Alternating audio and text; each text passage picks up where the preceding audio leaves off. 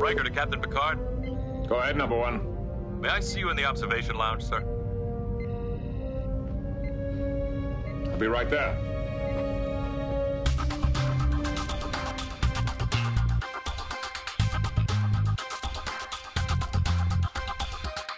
This seems to be some kind of meeting place, some kind of meeting, some kind of meeting place. Could you flanky? Might be good. I don't think they're going to let us in, Artu. We'd better go.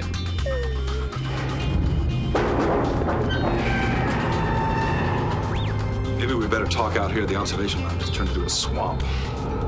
Artu, wait! Oh dear. Artu! Artu, I really don't think we should rush into all this. Oh, Artu! This is the Observation Lounge for the week of December 1st, 2012. Jet-setting Bond Nazi killer. I'm Greg Harbin. With me today is my regular-ish co-host, not co-host, Drew Stewart, coming to us from Indianapolis, Indiana. Welcome, Drew. Hey, Greg. It's good to be back. And for the very first time on a Trek FM podcast, and possibly podcasts in general, from Nashua, New Hampshire, it is Kathryn Brihan. Hello, Greg. Thank you. It is my first. Be gentle. Welcome to both of you. Very glad to have you here. We're basically, the Observation Lounge is the show where we talk about nerdy stuff from the week. It can be comic books, it could be movies, it could be TV shows, it can be science. Basically anything we feel like talking about for a given week. So first up on the agenda, we have some interesting news that came out this week regarding Batman. News. Not news. Yeah. Not really. Kind of not news at all. And then not news. That's the key. So Drew, what happened here with Joseph Gordon-Levitt? Well, we had confirmation from inside sources that Joseph Gordon-Levitt was going to be Batman in the Justice League movie. And then, like an hour or two later, we got confirmation that he definitely is not going to be Batman in the Justice League movie, or ever. And it riled me up. I don't trust any of these sources say. I mean, sources said a couple weeks ago that, Darth Vader is going to be in the new Star Wars movies.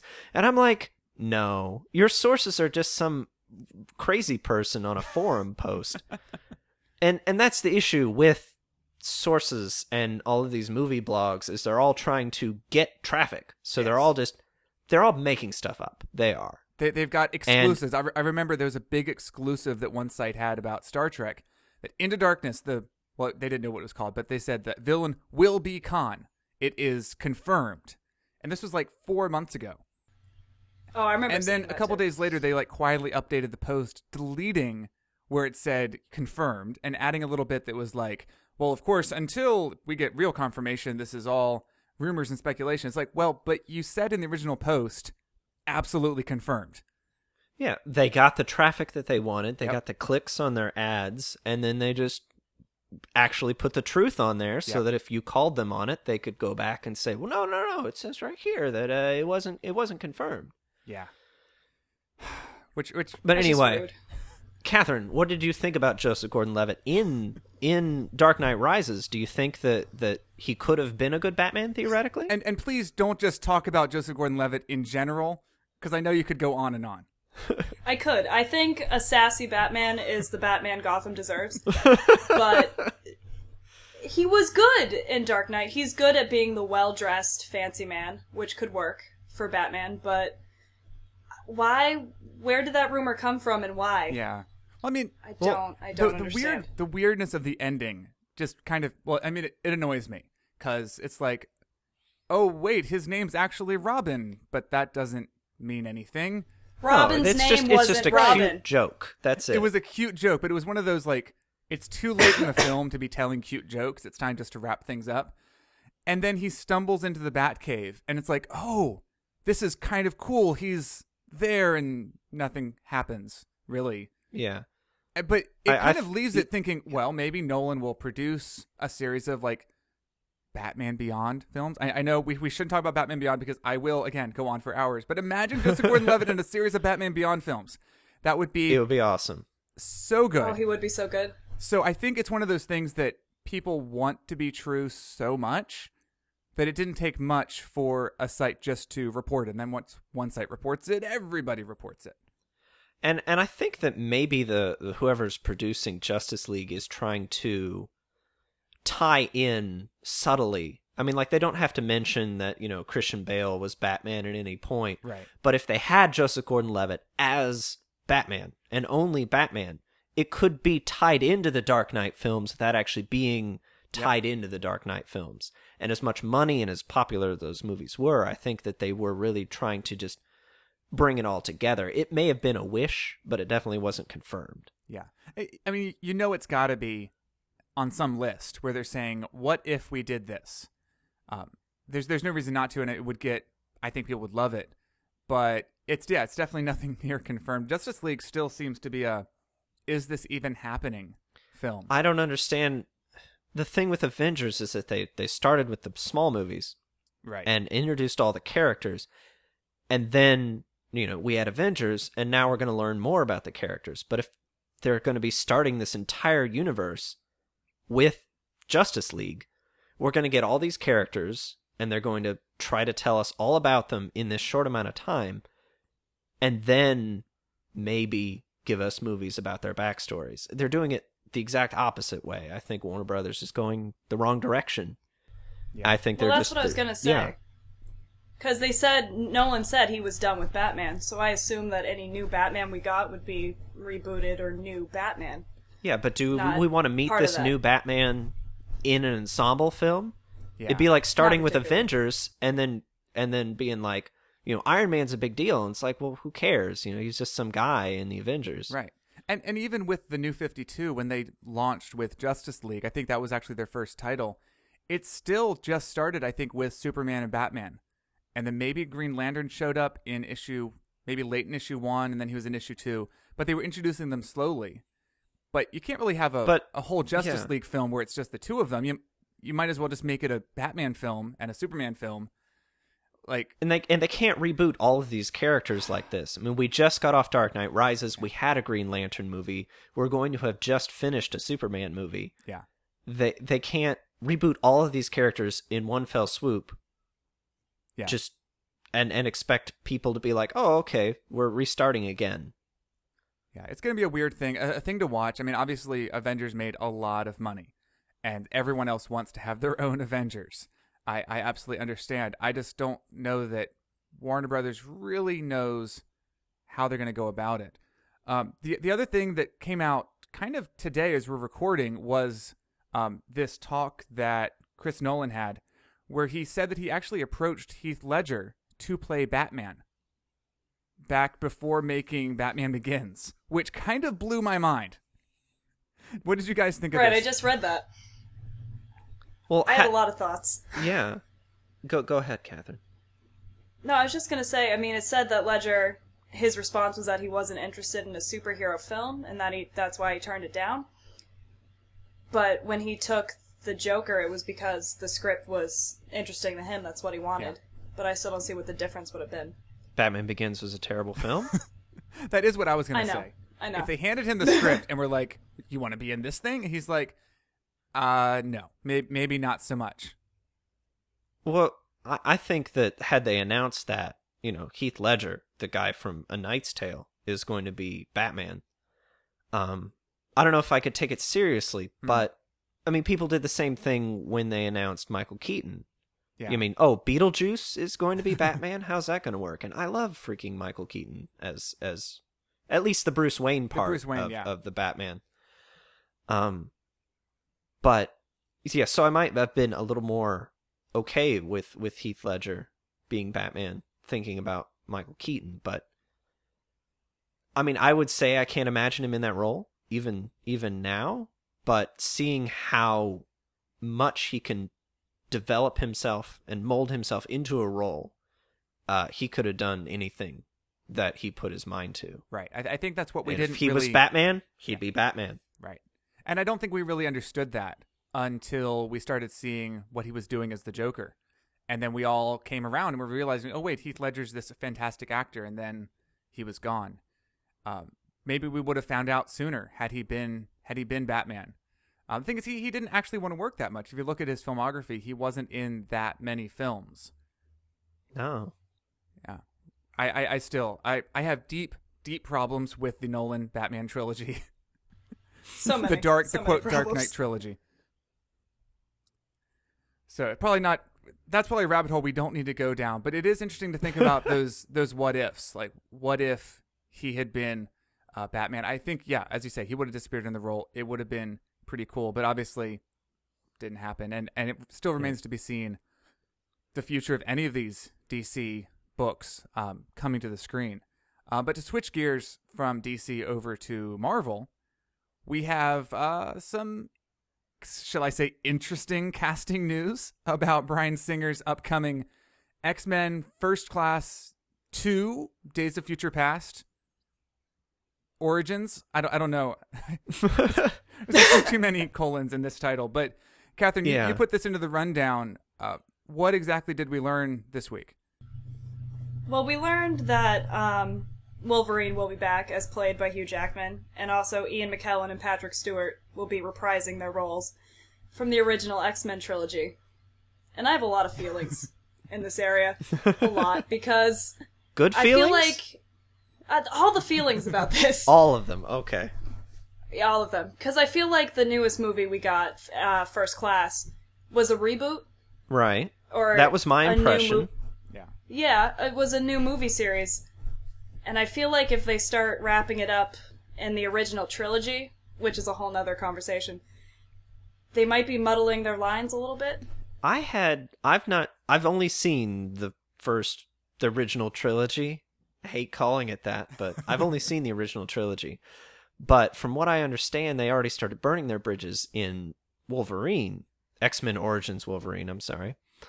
When Wolverine and Sabretooth, were best friends and grew up together and stuff. And so the climactic battle that is totally blown over in X-Men 1 should be the culmination of, the entire plot of Origins, where, it's just like, you are my brother and all this stuff. But no, they just kind of fight until one of them gets thrown off the Statue of Liberty. Yeah, it's weird because so they're already messing with their own continuity. Yeah, Wolverine isn't. There is no continuity. Wolverine's not in the X-Men continuity somehow, and even First Class seems kind of outside of the continuity too. Although he's in First Class. That is true. He gets a great little cameo. Yeah, and then that messes up that continuity. And now that they're all, we're going to have James McAvoy and Patrick Stewart.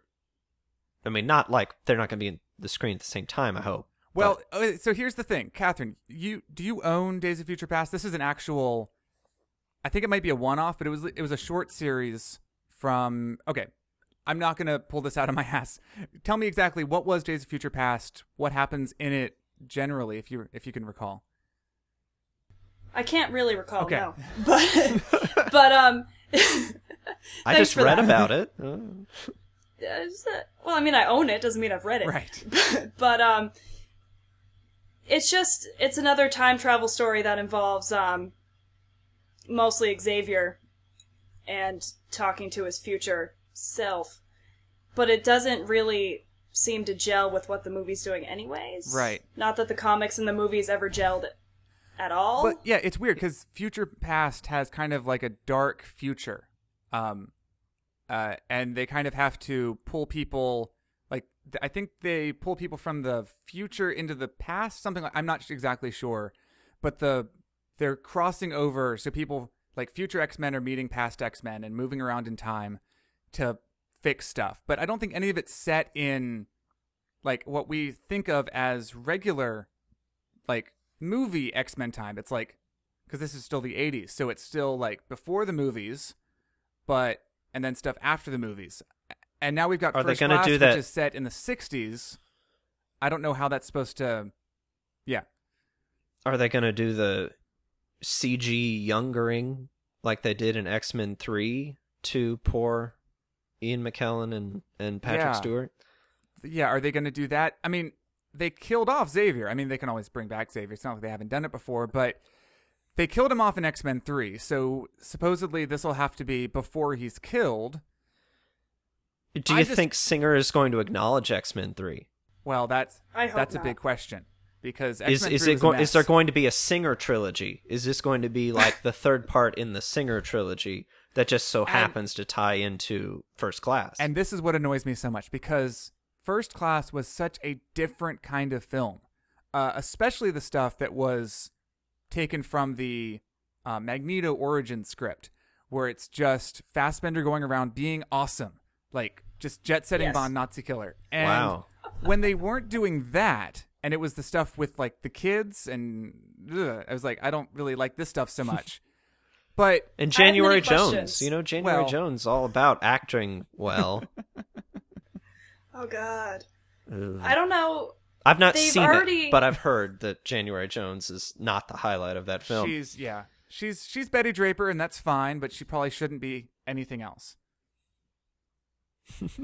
I just don't know what other X-Men they're going to include. I hope none. Right. Because they had Scott Summers' younger brother in First Class, but not Scott Summers, and that could be bad. Right. I was hoping that First Class was going to be going in a brand new direction, a new kind of X-Men film.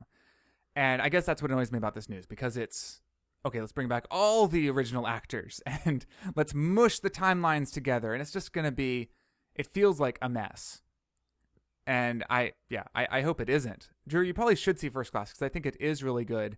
It's better. No, I've heard about it. Third I've been one. waiting It's better for it than to Wolverine. show up on Netflix. Yeah, I'm sure it will be before long. And of course, Hugh Jackman will be in the new Wolverine film, which is called I think The it's just Wolverine. It's The Wolverine. The Wolverine, okay. Which is the one that Aronofsky was going to do, but now isn't, and now it's the guy who directed Walk the Line. What?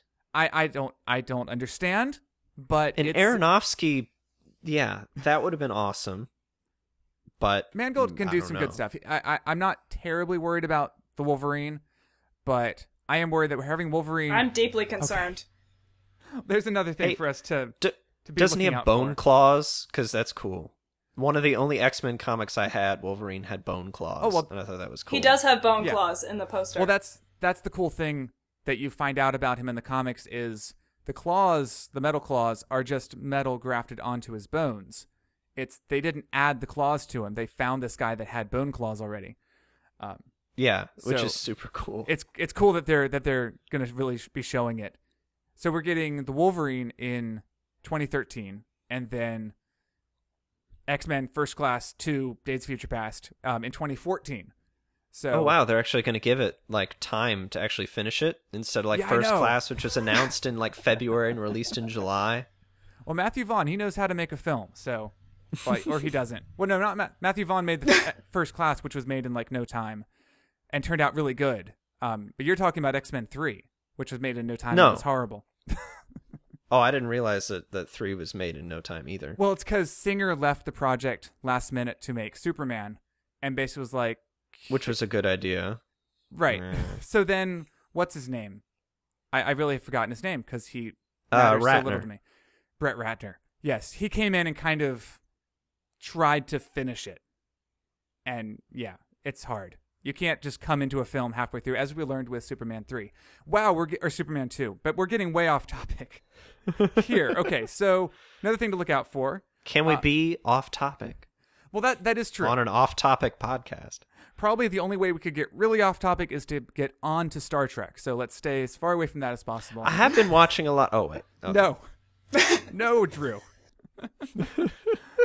So the next thing we do have up in the news is stuff about SyFy Channel, which... All right, is it science fiction related? That's question one. I think it's roughly science fiction related. Roughly. Yeah, maybe one of the things we have on the list is science fiction, which I guess is Blood and Chrome. Which, have you guys been watching Blood and Chrome? I haven't seen today's episode. I have not either. Either have I. Yeah, which these are supposed to be really good I was waiting ones. for my wife to get home, and she just got home. So right. We'll probably watch it when we're done here. They were released as soon as I got to work, which was just wonderful because I've been missing it all day. But I just forgot it was Friday. Yeah. Well, yeah. Blood and Chrome has been amazing so far. Correct me if I'm wrong. You are not wrong. I'm way more impressed than I thought I'd be when I heard CGI sets again. Yeah, I saw a picture the other day of the before and after, like the green screen flight deck to the finished flight deck, and it's impressive. They did really well. I mean, if you don't stare at the backgrounds, I mean, you've got to focus on the characters and let the background kind of blend away, and then it looks okay. But if you're like studying the background, then you're just like, that looks stupid.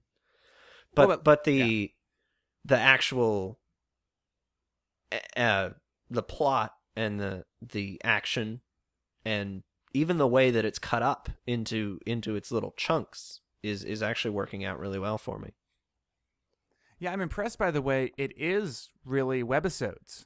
It doesn't feel like one piece that's been chopped up. Like, they did some webisodes in between seasons of Battlestar, and you could kind of tell the writers didn't want to be doing it because they weren't getting paid. But they kind of just wrote one 20-minute thing that got cut into 2-minute segments. And you were never satisfied watching one piece of those. But this, it really does feel more structured, where each piece is something. I read after the last time that we talked about this that they did design it to be webisodes. And then they went back and made it a whole movie, and then they went back and cut it back into webisodes again. So, it's actually working out the way they planned, right? Even if it didn't work out the way they planned. Right. The thing is, I don't know if they want to spend, 6 months in production, or what was it, a year and a half in production on webisodes. Like, it seems like if you're doing webisodes, they should be a little bit easier to make, so you can just keep cranking them out. This feels like a lot of build up, and then you're not really getting that much content. I mean, that's what I forget what it was called. I want to call it The Enemy Within. The one with Gata on the Raptor. Right. That's not available on the Blu-ray set for some reason. Because of writer issues. Yeah. Yeah, which is disappointing. But it's just a Raptor. It was 3 actors in a Raptor. And that's cheap. Yeah. Because it was an actual physical set. And thankfully this Raptor is a physical set too. So they could do the same kind of thing again. But we don't have set? The whole... I can never tell, like, sometimes, like, do they just have, like, chairs? Or is it an no, actual they, set? that was part of the green screen picture, was that it's not a full Raptor, like, it doesn't have the tail section. Okay. It's just the part that needs to be built for the set. Just, like, the interior part and the exterior of that part. Oh, nice. But, like, the tail is CG and stuff. Well, that's not bad. You can tell because it looks real. Right, it does look a little bit more real. But I thought this... last week's episodes where they crashed on the planet, it was sort of like on Hoth. They crashed on Hoth, exactly. Thank you. It was really good. Like, that's where you can Delta see Vega. No, Drew, no. But that's where the green screen was really working for me. Kathryn, what did you think of last week's episode where they went to the ice planet and met the Cylon snake eel thing? The snake eel with teeth. I think it brought a lot to the table because they hadn't made, or in this series they haven't made the fleshy model Cylons yet. Mm-hmm. So it's sort of like an early process into that, which you're not really thinking about when it's busy eating people, whatever it was doing up on that planet. But I think they're going a lot farther with this than I thought they would. Yeah, definitely. Like going to a planet and doing things like that. Yeah. I was impressed. Yeah, when I heard webisodes, I was thinking like Drew was talking about, where it's going to be set in a Raptor for an hour. But no, they really are using the green screen to tell these huge stories, bigger than even Battlestar. I mean, if Battlestar ever went to a planet, they were there for a while. Like, okay, here's our on-location shooting, and we're going to do this for a little while. Whereas every week on Blood and Chrome, they're somewhere brand new. Yeah. Yeah, Battlestar was a really interior show. Mm-hmm. They didn't very much leave the Galactica ever. Which I really liked. I liked the because that's what it would be like for them, just on Galactica. Mm-hmm. And the physical sets, and you got a real feel for not really the layout of the ship, but just that it was lived in, and that it was kind of cramped and stuff like that. I always appreciated that. I'm eager to see if they CG if they ever get back to Galactica before the end of the webisodes, because I want to see more. My heart will explode. I want to see more of Galactica in her prime. Yeah. Aw. How great Because was like when they were that? flying around it, like I had a little tear. I'm just like, Galactica. I know. Last time I saw you, you were in pieces. Yeah. You're Oh. flying towards the sun. Yeah. Anders? Oh man, yeah, but they did the whole like J.J. Abrams look out the window and see the lens flares of Galactica, and they played that really fantastic arrangement of the original show's theme, which in the reboots canon, I guess, is like the colonial anthem? theme. The Yeah. colonial anthem. So they're playing that, and it's like, oh wow, this is so cool. I forgot how much I missed Battlestar until that moment, and then it just all hurt all over again. As I look longingly at my DVDs. Oh. Yeah, I need to do another Battlestar rewatch. I mean, it's been 6 months since I watched the finale, so I think it's time to start again. Yeah, we started on the watching them all with the commentaries, but that's a lot of commentary. Nice. And my wife doesn't remember if we watch other TV shows and then go back to a TV show, she doesn't remember what happened before. So she's trying to watch the episode, and because she doesn't remember what happened while we're trying to watch the commentary, and it doesn't really work out. So you're watching. It's like a game. Interesting. So you're watching just with the commentary. Yeah, we were our third time through. We were watching it with commentary. Wow. But that was like a year ago when we did that. Oh, okay. Because my last rewatch, I watched the episode and then I listened to the commentary. Because I usually listen to the commentary, to and from work. And then I watched the next episode at home and then do the commentary. And that was working out really well. I haven't actually sat down and watched the commentary with the show on probably since it aired. Yeah, that's cool. Because Didn't they they released record them the all in commentary? MP3, right? Yeah, they're all on some site somewhere where you can just download them, which was really quite convenient. Did you listen to the commentaries ever, Kathryn? I did. I was going to say, didn't they record them while the show was on the air? Yeah. Every week Yep. there was a commentary? Yeah, like Ron would... So I watched... I was just going to say, I've just listened to them all. I haven't listened to them since I was first watching the show back in the day. Oh, nice. It's kind of fun to hear him talk about the show. He'll, drop gigantic spoilers. Or it won't be a spoiler. It'll just be him saying, well, maybe we could do that. And then turns out a season later, that's what they do. Yes. But he had... Maybe they're all Cylons. Right. But he literally had that thought live on air. What was it? They put he put his microphone in the Razor writer's room when they were just breaking what Razor was going to be. They had no idea at all what they were going to do with it. It's amazing. It was like 2.5 hours of people just saying, well, what if this happens? And oh, okay, huh. Like some of the huge stuff was just thought of on this podcast. And it's the craziest thing. You can tell they definitely did not release it until after the show aired because it was spoiler after spoiler. Those podcasts were really, really good. Were either of you on the boards at the time? The SyFy.com? No. Because I saw it. I watched the entire series before the last half of the last season aired. Oh, wow. But I didn't have SyFy to watch the last season. So I just had to wait and avoid the internet in general. Oh, wow. I'm sorry. I don't know how you managed that. I had to watch immediately. That's hard. Because I was so worried about spoilers.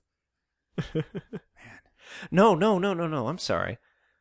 I ended up buying the last half of the last season on Xbox and watching them after they aired. Oh, okay. So it wasn't too long after Okay. they aired that we watched them. Nice. Well, the fun thing about the board is that Ron wouldn't really get on the boards, but his wife, Terry, went on the boards. And she didn't really know what was happening on the show.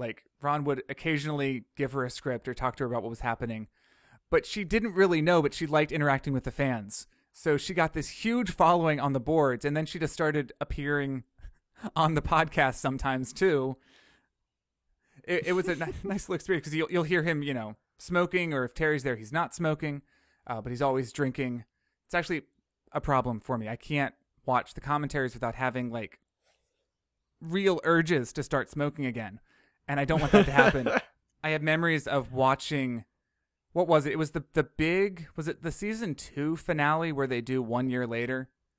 Yeah. And I was just chain smoking like you would not believe during that episode. Oh my god. I still lived with my parents at the time, and we had like a porch out of the family room, so every commercial break I was like running out the door to be like smoking on the porch, being like, I can't do this anymore. Oh man. Oh, it was very I stressful. think that I actually swore when the 1 year later thing came up, and I started yelling at my wife, do you know what this means? This isn't freaking Voyager. They're not going to push this reset button. This is for real. Yeah. This is what's happening. This is real Everything life. has changed. Yeah, that episode blew my mind several times, because like right before that, they blew up the, I forget which ship it is, but the one with the big open air where they kept going on location. Yeah. They just blew that ship up. Like, oh, okay. And then next thing we knew, it was a year later, and they were settled on the planet. Man. Oh. It's because of that moment I live in fear of 1 year later on any Really? television show. I always expect something terrible to follow immediately. I'm like, I don't know where this is going. That's not good. Oh, man. Yeah. All right. That's enough about Battlestar. It probably is. Old Battlestar spoilers. Yeah, I'm sorry. If you guys haven't seen Battlestar yet, I guess don't bother. Just ignore all the things we said. You're good. So okay, well, heck, my first introduction to Battlestar was the season 4 trailer I just watched. It was like the first 3 seasons in 3 minutes or whatever. Oh, and I watched man. it, and I'm like, it looked awesome. And thankfully, I didn't remember any of the things that it told me. It did go by really. I remember that, and that was a really fast thing. So yeah, but it was all the spoilers. It was like 3 minutes of straight, like, directly injected spoilers. But I guess it would just blow your mind at that point. Yeah. Okay. Enough about Battlestar. I do suppose. I figure we could probably. I think we've been moving really fast to the news. So I thought, we'll take a breather and talk about Battlestar. But we do have some other sci-fi news. Apparently, Real Steel is real. Kathryn, you found this story. I did. I thought it was a joke at first because I got there through, sci-fi Googlings, but apparently Sci-Fi Channel has started and is already in production a Real Steel robot tournament. Robot Combat League, they're calling it. With betting and real robots fighting and boxing, because Real Steel should be real life, I guess. Real Steel was a very good film. It was. It was? It was an amazingly I was good moved film. emotionally. Yeah. This is one of the things people... for real. There's like two kinds of people. Those who have seen Real Steel and understand that it is one of the best films ever made. And then there's people who haven't seen it and think it's really, really horrible. And it's hard to pull people over to this side because of this reaction. It's based on a Twilight Zone episode. Oh, that's true. It was, what's his name? The guy who wrote The Last Man on Earth. It was, I'm blanking on his name. But yes, he wrote... Me too. It is on the tip of my tongue. Anyway, yes, he wrote this... I think it was a short story that became a Twilight Zone episode, if I'm not mistaken. But the film itself... I think you're right. was really, really quite good. Drew, the look on your face is like telling me everything I need to know about people who haven't seen Real Steel. But the trailers just didn't sell it very well. No, we'll leave it at that. Really, really bad trailer. But so this show isn't going to be Real Steel the film. This is going to be robots in a ring punching each other. Now, did I read this article right that it's just a movie robotics guy built all the robots and he's just making them fight? This isn't like BattleBots, where you bring your own robot. You bring your own robot in. Like that's how Grant Imahara got his start. Right. Oh yeah, I used to watch it all the time. So this is just movie quality, actual like hydraulic robots beating the heck out of each other. That's the sense I get. Yeah.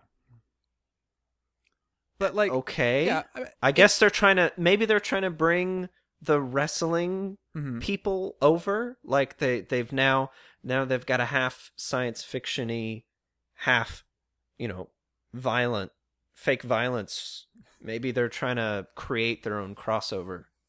Well, so here, let me read a little bit from the press release from SyFy. It says, let's see. This extraordinary new series will feature 12 teams consisting of a fighter and a robotics engineer from myriad backgrounds, including a race car driver, an Olympic athlete, a National Guard helicopter pilot, along with a mix of professional fighters and software engineers. So it is kind of like, let's put the engineers and the jocks together and make a thing. And it's kind of a cool idea, because where before can an engineer be like right next to a fighter pilot, right next to like a boxer, and they're working together to make this work like really well. And if they are like upgrading their bots between each game, and maybe we will see that, or each match, and we'll see them like bash each other, and then they have to be fixing them right there. It could be good. It could also be just really cheesy and dumb. I'd be more interested in the construction, the design and construction of the robots, and like people, because I like those kind of things. Like, let's figure out if this can work. Oh yeah, and if his arm moves like this, it can move a blade from here or something. And you would really enjoy Real Steel, I feel. Oh yeah, you really would. I'll give it a shot. So yeah, and they're calling it. It's not just a fighting show, which I don't even know how they would term that, but it's called a reality show, which makes me think they are going to be showing a lot of behind the scenes stuff. So they'll have like real arena battles with crowds there, but they'll also be showing you them in the shop, putting it together, building it, training, and all that stuff. So you get to know all these people. This might be a reality show I actually watch. Like, typically I'm very against reality TV. I see. It's not... Okay, I was looking at it completely wrong. It's Project Runway. But instead of designing and making clothes, they're designing and making robots. And then at the end, instead of a runway walk with Heidi Klum, they have a fight with Chris Jericho. There you go. Okay. I could get behind that. Yeah, I think you might have too much faith in Sci-Fi Channel recently. And I think, Kathryn, what you're saying is, and not to speak for you, but it's going to come down to execution. And yeah. It really could bomb. I don't want to get down on Sci-Fi Channel, but I've seen Mega Shark versus Giant Octopus. I know where their money's going, right. and I worry about their knowledge about their audience. That's for those of you taking the drinking game at home. We did mention Mega Shark versus Giant Octopus, so go ahead and take a shot. We try to get at least one reference in each show. Speaking of sci-fi not knowing their audience, moving on to the next one. Yes, the next one. Yeah, go ahead, Drew. What is this? The next news, it's pretty vague, but sources say that SyFy may be working on a Waterworld series. Yes, a series based on the infamous, which I've not seen, Kevin Costner flop Waterworld. How have you not seen the majesty of Waterworld? I'm confused. Well, I'd never heard of it until I heard that it was a giant flop, so it's kind of one of those things like, oh, Waterworld, I don't know about watching that. I got better things to do with my time. It is widely regarded as a flop, and it didn't really, like, super flop. Like, it's one of those cases where it made its money back and it's fine, but it was, I think it was not supposed to cost anything like what it cost. Because Kevin Costner's like, oh, we'll just shoot it and it'll be fine. And then they're like, wait, we got to shoot the entire film on water.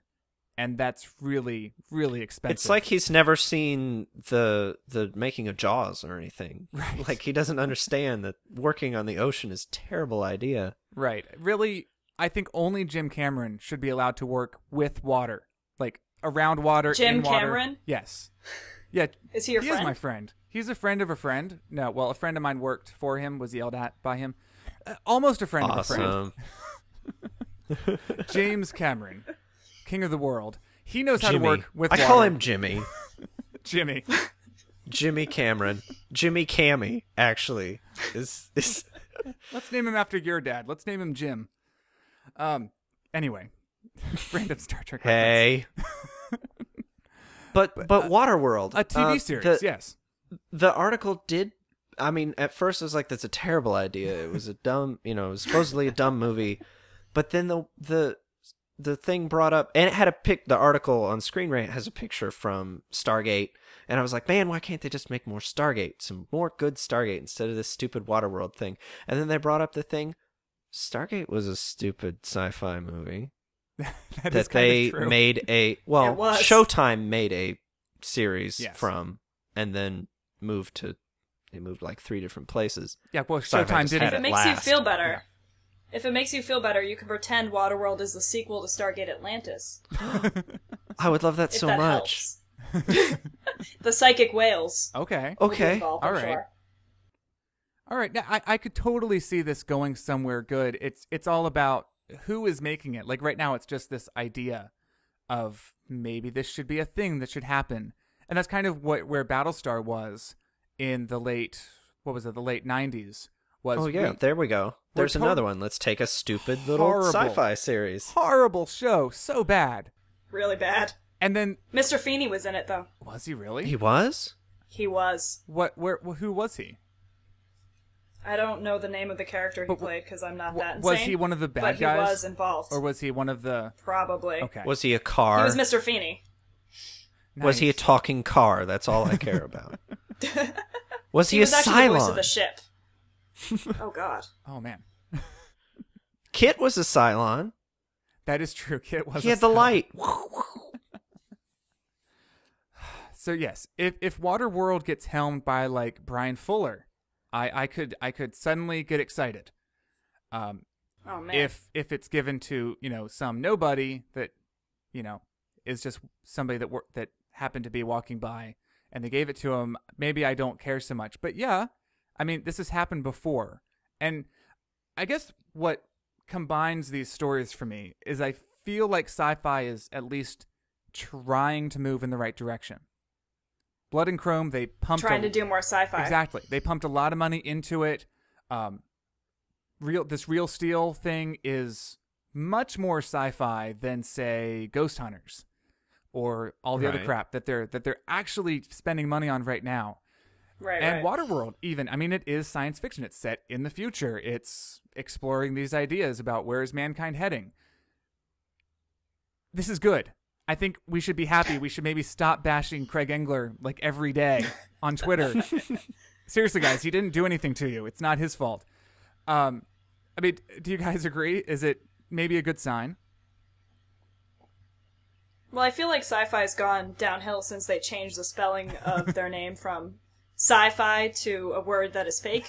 But if they start having more programming that's actually sci-fi, that actually appeals to the people who watch or want to watch their station, they'll have way more success. Yeah. I think so, right too. Right now, BBC America airs way more sci-fi than sci-fi. Yeah, I think it's really weird that the syndication of Next Generation is on BBC America. Yeah. That doesn't make any sense to me. Yeah, and especially once Downton Abbey's new season starts, which is set in, 2361? That's going to be... Don't joke about Downton Abbey, man. Don't. The Onion is on a roll. I know we don't have The Onion on the rundown. They're on a real roll right now. You can tell how excited they are about the Boy Meets World sequel show by the fact that they just keep writing stories about it, making fun of people who are excited about it. It's like they protest a little too much, I think. They know too much about the show. Excited? They do. People who don't understand. People like old people. The old people just like don't get it. Right. Yeah, their references are a little too exact. It's like they know little pieces of Boy Meets World that prove that they were just watching it last night. Anyway, we're not talking about Girl Meets World today. We will probably next week. Because we'll need a whole 2-part episode. We really will. Okay, so now we're gonna get into the big Doctor Who section, where I kind of just want to talk about Doctor Who a little bit because I finished watching the whole show, which was really amazing. Well, it had ups and downs, as you do. But actually, I liked the final season more than anyone I've talked to. And maybe it was just a lack of expectations. This first half of the 7th season? Yes. The conclusion of the Amy and Rory saga. Okay, you're wrong. Well, this is kind of, I want to put this out before we get into any news. What is so bad about the first half of season 7, Drew? Well, I think that it's the whole point was, we need to make each one, a big cinematic event. And I just don't think that they pulled it off convincingly. I think that Amy and Rory's story was done at the end of series 6, and they literally just kept picking them up every few years and taking them on another adventure, and not really saying anything new. They would get somewhere, the Doctor would act really mad because I don't know if he's been in this regeneration too long or something. I mean, he's been in it for like 300 years, which is part of my problem too, is that, the 9th Doctor was in his regeneration for a year. I mean, there's no time where we're not with the 9th Doctor. The 10th Doctor, there's a time toward the end where he's got, maybe 50 or 60 years that he wandered without anybody. But then this Doctor, at the beginning, the Impossible Astronaut, one of them is 200 years older than the other one. And then he travels for another few hundred years. And it's like, this 11th Doctor, or this 11th Doctor's been around. I mean, like, we've only seen him for 3 years, but he's been around for like 300 or 400 years. That was the one thing. I wanted to grab Stephen Moffat and just say, what the hell are you doing? Like, what is the reasoning behind it? Because to date, there doesn't seem to be a reason he is so old. Like, why did so much time have to pass? He's like 1,200 I don't think that his now. age is relevant in any capacity. Well, my problem is that the 10th Doctor, without a companion, didn't last very long. Like, he got into the whole waters of Mars and the Time Lord victorious or triumphant, and it showed that he needed a companion. But this Doctor is running around for hundreds of years without a steady companion that we see. Maybe he's got other companions on the side, but you think he'd tell Amy.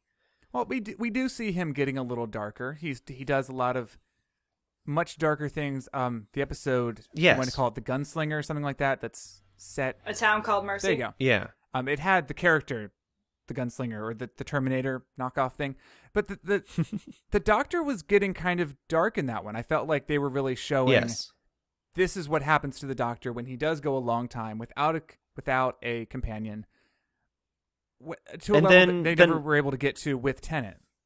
Yeah, Dinosaurs on a Spaceship, he was unnecessarily mean too. I mean, like, each one was saying the same thing. The Doctor needs companions. But it's like the he David was Tennant still specials. holding on to and eventually got Amy and Rory killed. For all intents and purposes. Right. Okay. Right after, the episode after he promised Rory's dad that he wouldn't let anything bad happen to them. And we'll never see Rory's dad again. It's like, okay, we'll move on. That is quite true. Well, and they've already introduced the new companion and then killed her off. Yeah, that was weird too. Yeah, I don't know how that's going to happen. Yeah, I don't even know where to begin there. Like, I was told, oh yeah, she's going to be the new companion. Like, right after I watched that, I was like, but she just died. She was a Dalek, and then she died. That's not a companion. Yeah. That's a dead girl. And then they'll say time travel. He'll get her before that point, but then he knows how she dies. Well, that's means Moffat's that he MO, can't change it. Well, he met River Song when he killed her too. Right. Actually. Oh yeah. So I think Moffat, which they completely forgot about. Well, I don't know. Did they? Yeah, this is the thing. I think Moffat is trying to push the idea of what it is to be a time traveler way further than Davis ever did, and really make us stretch our brains out and think, well, if he is ageless, he could disappear and go off and live for 100 years and then come back to Amy and Rory, and it's 6 months later for them. Like, he can just do that. He can have so many adventures that we don't even get a chance to see. And he can do stuff like meet a companion before she dies. Like, meet her when she dies and then come back and all that junk. And I think I think he's kind of trying to hurt our brains. As we saw with his the first Sherlock episode finale. was Blink. Well, yeah. Shh. Yeah. Don't talk about the Sherlock finale. But don't you think he was trying to hurt our brains with the Sherlock finale? Like, that was the reason. Well, if you've read Sherlock Holmes, no.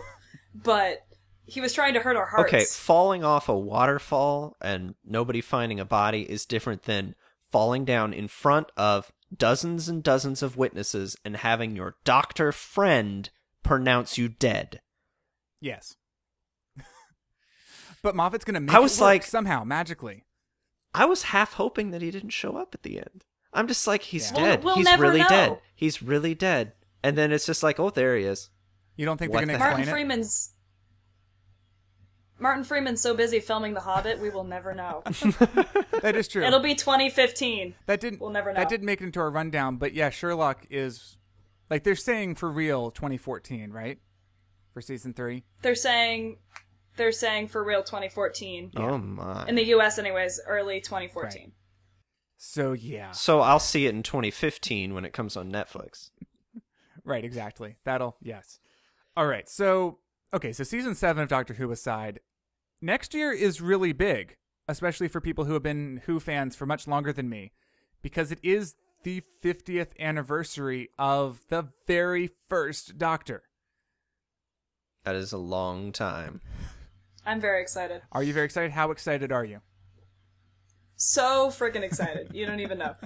But there has been some talk about it lately, even with Christopher Eccleston saying that he never wants to play the Doctor again, which is quite the blow. Oh, man. If you're a Doctor Who fan. Well, because they're talking about, I mean, in the past, they've done a lot of crossovers. I know that there's one episode called The Three Doctors, and then there's another one called The Five Doctors, if I'm not mistaken. So I was... Time Crash just happened. Okay. Mm-hmm. All right. Time Crash is the 5th Doctor and the 10th Doctor. Oh wow. It's you can find it on YouTube. It's really good. It's adorable. I will have to then. And the audio drama was just the 8th Doctor, right? Wasn't any no crossovers in that, but they're still telling stories about old Doctors because there's so many stories you can tell. And didn't River make Paul McGann will be the Doctor forever. Because he really, really wants to be the Doctor so badly. Because he's the best Doctor. Okay. Didn't River say something? I just don't know yet because I haven't. But didn't River say something in this last season about like on her birthday there being 3 Doctors or something like that? She said it was like halfway a joke, but halfway they were setting up something for this season. I felt like I'll have to go back and find that moment again. I have no memory of that. Well, we still need an explanation of how River recognized Tennant as being the Doctor. Mm-hmm. Yep. So, I mean, of course, he did come out of a TARDIS, and, but still, she seemed to recognize him fairly quickly, not like in School Reunion, where it took Sarah Jane, a good half the episode to realize what was going on. So, okay, is it all rumors or is there actual? I think it's all sources say. No. Okay, but we're fairly sure there's going to be a crossover. Tennant episode. was confirmed. Tennant was confirmed. Tennant was confirmed because he's David Tennant. Okay, yes. He just talks. He puts on a Scottish accent and grows like a partial beard, and suddenly he's David Tennant again. And then he shaves it off and becomes the Doctor. Very confusing, man. But yeah, so we know there's some sort of crossover happening next year, which makes me really, really excited. And it probably makes you guys a little bit more excited, especially if you've seen like older Doctors. The idea of them bringing them into play might be really cool too. I don't see them doing that. I don't know how far back they can go. If only because of aging being a natural process. That's true. In life. How many of the Doctors are still... Is it really just the 3 of them? Is there any way they could bring back the 8th? Well, they could bring back 5, because they already did for Time Crash. And David Tennant is, married to his daughter. Yep.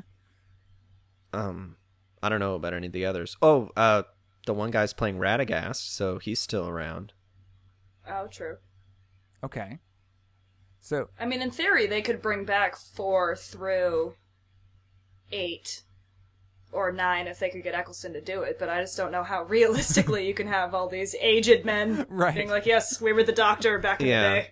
No problems. I read that in the old ones, they explained it like, you know, the TARDIS made them look older, even though they were their younger selves, just to even it out or something. They had some... When they did... Go ahead. I was going to say, when they did the 3 Doctors, William Hartnell, who played the first Doctor, had already passed away, so they just cast someone else. Oh, really? And just didn't mention it. Nice. So... Well, that works. Okay. Okay, so aside from this very exciting episode that we still don't know much about, there's something I'm finding really cool that IDW is doing next year in the Doctor Who comics. They're doing a special 12-issue series called Prisoners of Time that's going to feature each of the Doctors in turn. So my understanding is January is going to be Doctor number 1, February is going to be Doctor number 2, etc. Although I don't know what they're going to do with issue 12. I guess that remains to be seen. Hopefully that'll be Emily Mortimer, who I terribly hope will be the 12th Doctor, and no one as yet has agreed with me. It's because it's a crazy idea. It's crazy. It's a crazy idea, but so is Matt Smith, who I'm still not convinced is human. Yes. That face, that's not a real person's face. No, it's just not. No. I don't that's even... not normal. He's not attractive. He's not unattractive. He's just not shaped properly. Anyway. Have you guys heard about this comic series? Are you excited as I am? No, but I am now. I've heard of it. Well, the ongoing... And now I'm so excited. The ongoing Doctor Who comic is actually pretty good. I'm very unsure about the whole Doctor Who TNG crossover comic, but the just Doctor Who one that's the Doctor with Amy and Rory, it's really good. I like self-contained things like this thing. I like comic series with beginning and ends, and I think I'll probably pick these up. Prisoners of Time. Yeah. So that's going to be really cool, and hopefully it'll have crossovers as well and special stuff for fans. I'm really looking forward to this. But that's January. That's the crazy thing about comics is they do these solicitations like 4 months in advance. So we've known that this is coming since like September, but it's like hardly even worth talking about because it's still at least a month away. So you have a month to watch all of the first Doctor to be ready for January. All right. I wish it was on Netflix. It is. Well, no, pieces are on Netflix, but there's no just a couple of the edited into film things. Yeah, you can't just go to Doctor Who and go to season 1 from whatever it is. Amazon Prime has a lot of episodes. Oh, okay. I need to look into it, but I looked up Doctor Who to see what they had, and they had Series 1, Series 2, Series 3, Series 4, 5, 6, 7, 8, 9, 10, 11, 12, 14, 28. Okay. I'll have to You could try the free month and watch them all in that month. It's not a bad idea because I was at Barnes & Noble the other day and it's here's the bookshelf worth of classic Doctor Who that I could probably spend $500 buying individually, and I really don't feel like doing that. Worth it. You need to wait until they remaster them all from the original film that they found somewhere. I don't know. I really, really doubt that's ever going to happen. They redo all the effects so it doesn't look like, toys on strings. It would be nice though, because I was watching one episode that it was, I'm going to say it wrong. I think it was the 6th Doctor with Sarah Jane. I'm probably wrong. Completely wrong? How wrong am I? Well, the 6th Doctor and Sarah Jane were never together, were they? I think it was 3 or 4. Was it really that early? She was with. Okay. Yeah, she was with 3 Maybe and 4. it was 4. It was 4, I'm sorry. It was one of those even Doctors, and I knew it wasn't the 8th, and I thought 4 was too early. But okay. Was it Tom Baker? It was Tom Baker. Okay, so it was really cheesy looking. I'm sorry. It was this is the best set BBC's money could buy in 19 70 something. Was it the Ark in Space? I think it was. Yes. Because I started watching that one, and I'm like, yep. But I could really see in the character, I could really see, like, the Doctor. Yeah. Like, even just watching the modern Who's, going back to the old one, I'm just like, I can see this being the same character. He's got a lot of the same traits and ideas. Yeah, definitely. I mean, I thought that was really cool. Yeah, I mean, he was still the Doctor, even though it was somebody completely different in a different kind of show. I still felt like it was there. So yes, I will be going back and watching Classic Who. Eventually, we'll see. Hopefully, I mean, the thing is, now that I'm caught up, it's a lot easier because there won't be new Doctor Who for a while. I mean, there's the holiday special. To distract you. Right, exactly. So I have nothing else to do for my Who fix but to watch other new stuff. All right, so that's probably going to wrap up our major topic number 4, which brings us into the actual staff meeting portion of the episode, which is essentially, I've called you all here because we're being held in a tractor beam by the Borg right now, and there's really not much to do but hang out and do some stuff that you find fun or interesting. So I just want to go around the table and find out what you guys' suggestions are for things that we can do while waiting for the tractor beam to go away. Drew, do you have any great suggestions for us? Well, I've been watching a rough draft of another fan edit that I'm kind of involved in. Uh-huh. It's not as ambitious as Star Wars Revisited, but it is Star Wars related. A friend of mine on the original trilogy forums, TV's Frink, which is I love his screen name. He is making parody edits of the Star Wars movies, starting with Episode 1, and I'm watching the rough draft of Episode 2 right now. It's the Ridiculous Menace and Attack of the Ridiculousness. And what he's done is,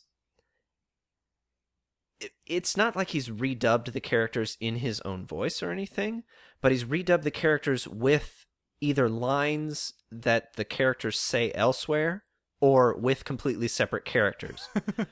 C-3PO is voiced by Joe Bluth, for example. Oh, jeez. And it kind of works in context. It kind of doesn't.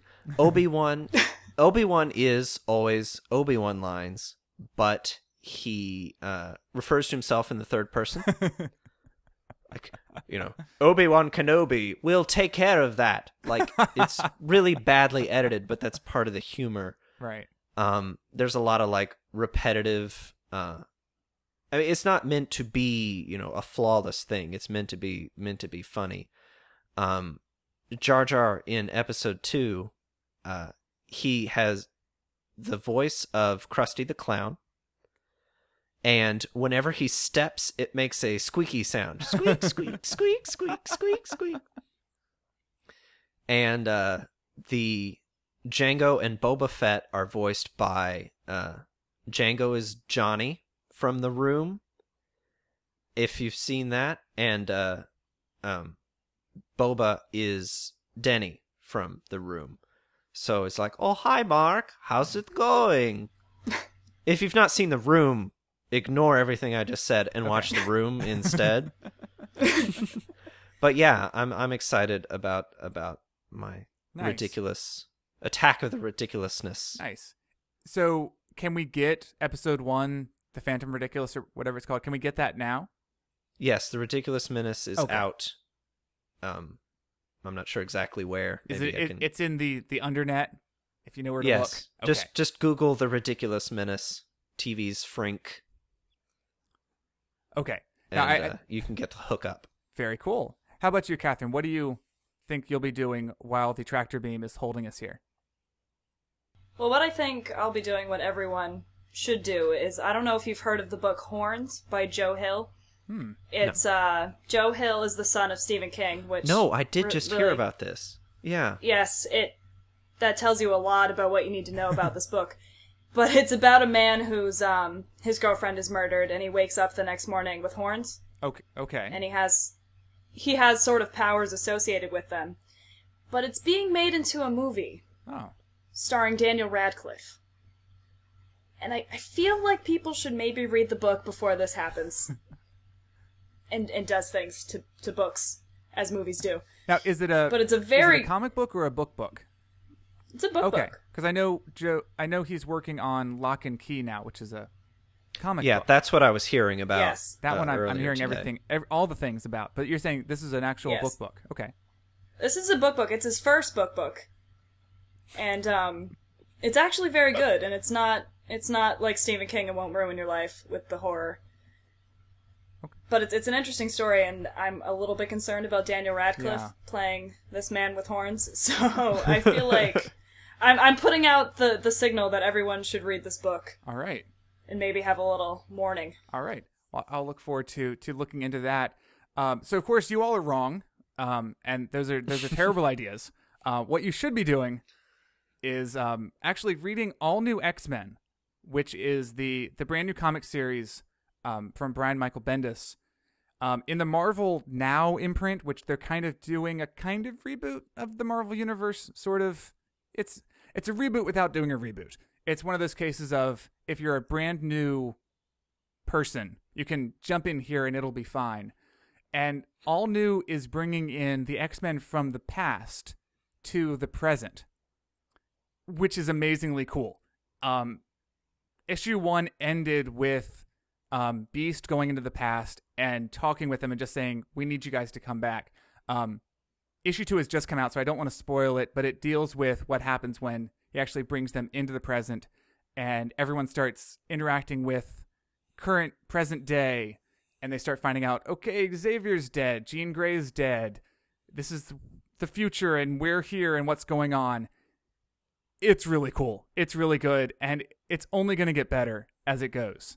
So, All New X-Men #2, definitely pick it up. I think they're doing them bi-weekly for the first 6 issues. So they're coming out kind of quick at first. I'm always afraid to get into comics. I think it's good when they have a starting point.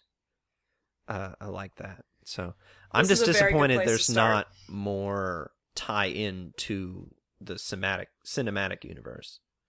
Yeah, although I would like a series that ties into the cinematic universe. I think with this book, you could assume it takes place like 15 years after X3, and it'll work. Because Xavier's dead. Although, I mean, he's come back and died a couple times in the comic book, but he's good and dead now. Although he probably will come back. I'm sure he will. You can assume that Jean Grey died at some point as well, and people have progressed. So there's nothing in it that blatantly goes against anything that's in the films. So, at least nothing I've seen so far. So I think as a film viewer, you can come in with the understanding that Wolverine is this type of character. He's kind of in love with Jean Grey a lot. Scott Summers is probably an asshole. You can come up with those sort of thoughts from the films, and you'll be just fine. The minor flaw in your thought there is that Scott Summers does explode at the end of, or not even at the end of, in X-Men 3. That. So we'll ignore X-Men 3 then. You really, well, okay. I accept parts of X-Men 3 and don't accept others. I don't understand why Cyclops exploded. Remember that part where Cyclops exploded in X-Men 3 I do. and then no one ever mentioned it again? Remember that throughout part, the entire movie? That was awesome. Remember that part where Bryan warm and Singer fuzzy. stole James Marsden for his film, and Brett Ratner had panicked and had to kill him off really fast? Yeah, I remember that. Let's not make it obvious, you guys. They might as well just had just put up a title like James Marsden will not be in the rest of the film because of Bryan Singer. Because of Superman. Because of Superman Returns. Sorry. Like, don't even bother killing him off. Just like he just walks out of frame, say, okay, he's not coming back. Sorry, guys. All right. So this has been the Observation Lounge, episode 4. I want to thank my not co-host, Drew Stewart, for joining me. Drew, where can people find you on the internet? They can find me on Twitter at 005. Very good. And you're also at Trek FM, of course, as the TOS editor and a regular contributor to my other podcast, The Ready Room. So people can also listen to the Ready Room and hear your voice quite a bit. Kathryn, where can people find you on the internet? They can find me on the Twitters under my newly refurbished handle of Hawk-Eyed Poet, no underscore. Yes, thank you. Hawk-Eyed Poet. You're welcome. That's hawk-eyed, as in a past tense. Yes. Exactly. Right. Not Hawkeye the Poet or anything of that, that nature. Although I'd really actually kind of love to see him scribbling some verse down. All right. And I can be found on Twitter at Greg Harbin. That's GregHarB as in boy, IN. All right. Thank you for joining us.